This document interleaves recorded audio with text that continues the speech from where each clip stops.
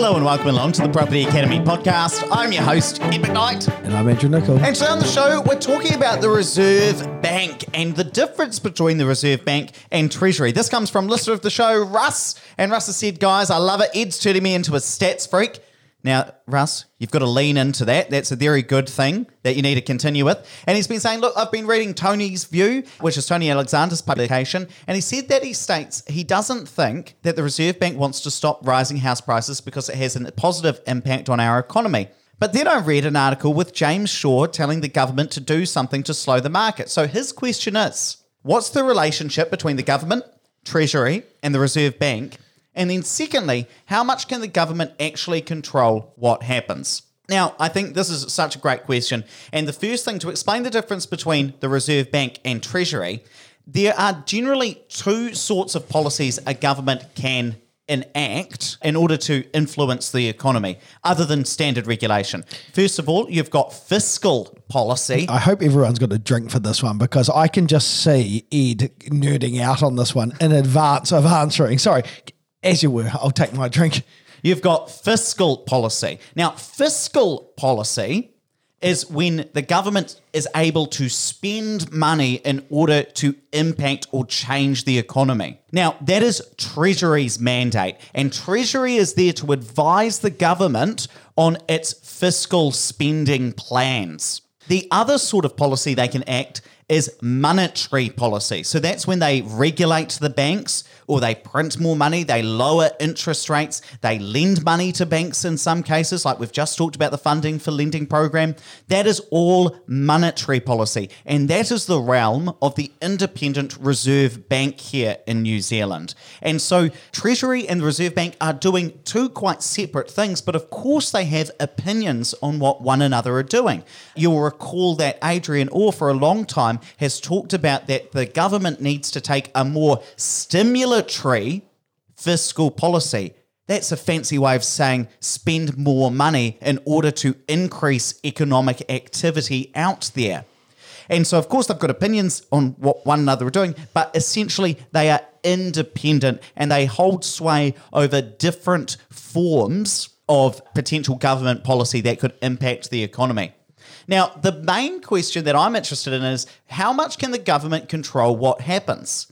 And what I would say to you is this. Well, it depends how far they want to go. Because if you think about ways the government could impact the housing market, they could enact some really out there and crazy policies if they really wanted to. So anybody who was alive and over the age of 15 back in the 70s will know about Muldoon's price freezes that he introduced to the economy, where the price of goods were not able to increase because they were trying to stamp out inflation. You know, if the government really wanted to be crazy, you could say, well, the price of houses isn't allowed to increase and you're not able to sell a house for more than it's sold in the past. It would be a totally out there wacky policy. But we've seen that in New York, when there were rapidly rising rents, rent controls were introduced. And there are still apartments in New York where rent controls exist. And there's high demand because they're so cheap relative to what's available on the open market. Now, I'm not suggesting that the government's going to come out and enact a wild policy like that, but that's something that at the most extreme end they could actually do. The other thing, the government could potentially enact some legislation saying you're not able to own over a certain number of houses if they were trying to stamp out property investment activity. Again, I'm not suggesting that it's going to happen, but at the furthest, most extreme end, that could happen again. And then, of course, there's tax policy. I read it this morning in the paper that James Shaw is urging Jacinda Ardern to bring in a formal capital gains tax, even though she has suggested in the past that she wouldn't do it while she was in government, and she would in fact resign before she did that. And they've also committed to not introducing any other new taxes or tax policies other than what they were elected on, which I certainly hope they would do. But what I do want to just commend Jacinda on and the Labor Party on before I keep rattling on is that in the face over the last week of calls from both left and right to enact policy or take a harder line, she has been very staunch in the principle of the Reserve Bank being independent. And this is really important. If I can just nerd out for a minute about the Reserve Bank, it's really important that the government of the day and politicians aren't trying to tell the Reserve Bank how to enact their monetary policy. Because the Reserve Bank there, as you would have heard, is there to fulfill a mandate. They are there to keep inflation low, and their mandate recently changed back in, I think it was 2018, 2019, to now include maximum sustainable employment, as well as making sure the monetary system is functioning and stable.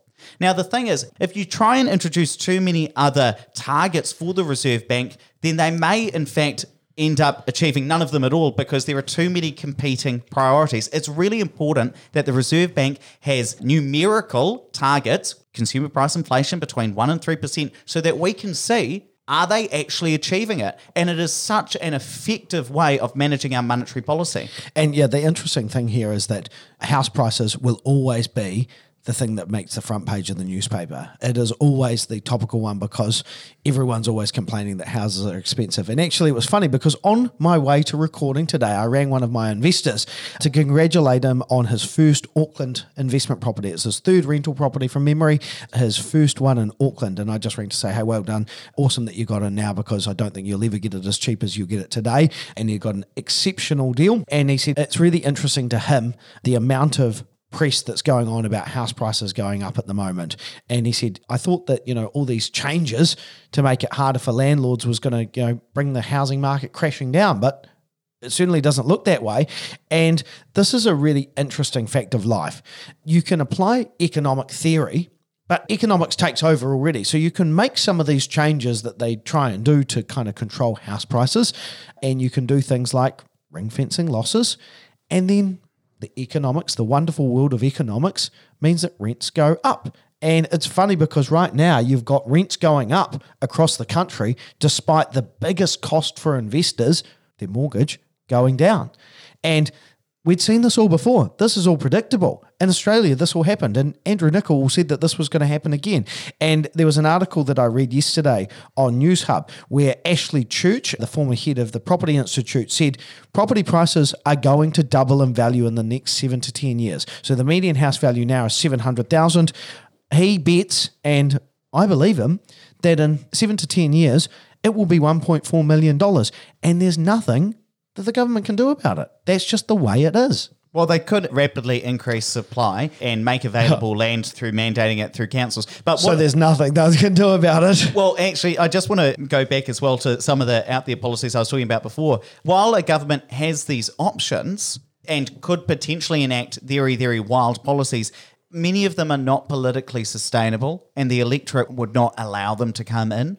If very extreme policies were introduced, it would make it much easier for an alternative government to come in and boot them out in 3 years and redact those policies. So I don't think that it's likely that some of those more extreme things are going to come in. But certainly there are options. It's just whether you exercise them or not. Now, what's really interesting is that the Reserve Bank's mandate is up for review every 5 years. So every 5 years, they sit down and they agree with the Minister of Finance what their mandate is going to continue to be. And generally, it stays the same. But what's interesting is the act that governs the Reserve Bank has just been through 3 rounds of consultation to make sure that it's fit for purpose. Now, I've been reading through these today, and I can tell you that they're all horribly boring and focus primarily around financial stability. So nothing interesting around house prices, but things that are very important for just keeping an economy going. And of course, keeping a country running is what the Reserve Bank is primarily there for. And I just want to read you a couple of excerpts from some of the papers that were in the second round of consultation.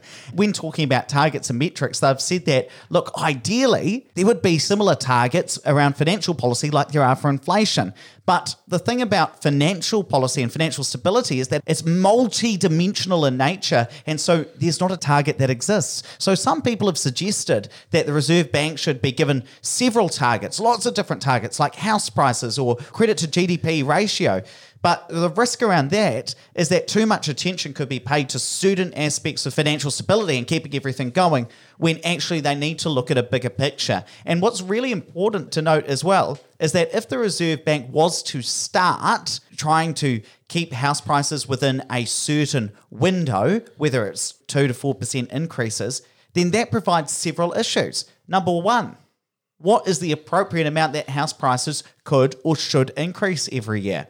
And then secondly, why are politicians deciding that rather than mums and dads out there buying and selling properties? Similarly, the Reserve Bank can only control interest rates and bank lending policy. They have no ability to control supply, and there are several aspects of the demand side which they're unable to control as well. And remember, that's what Adrian Orr was talking about when he talked about the Productivity Commission study that was released in 2012, where interest rates at that time at least only made up a very small part of the housing unaffordability equation, and that there are many other factors in there which we need to consider as well. Now, just so you know, that 300-page report is sitting on my bedside, and I am carefully reading through it so I can come back and give you some good topics and insights into what the Productivity Commission said back there. So it may be a few weeks, but we'll get through that.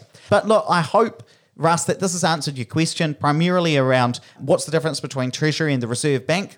Treasury is all about what the government spends, the fiscal policy. Reserve Bank is independent and primarily is talking about bank regulation, the money supply in our country, and interest rates. They're dealing with monetary policy. And look, while the government could potentially enact some things, it's probably pretty politically unsustainable to do anything too extreme. Fair summary? Oh, sorry, I just dozed off there for a second. Ed. Fantastic. Let's wrap it up there. But please don't forget to rate, review, and subscribe to the podcast. It really does help us get the message out to more people. And hey, if you've got a topic idea for us like Russ did, give us a text. Our number is 5522. Whip out your phone. We'd love to hear from you.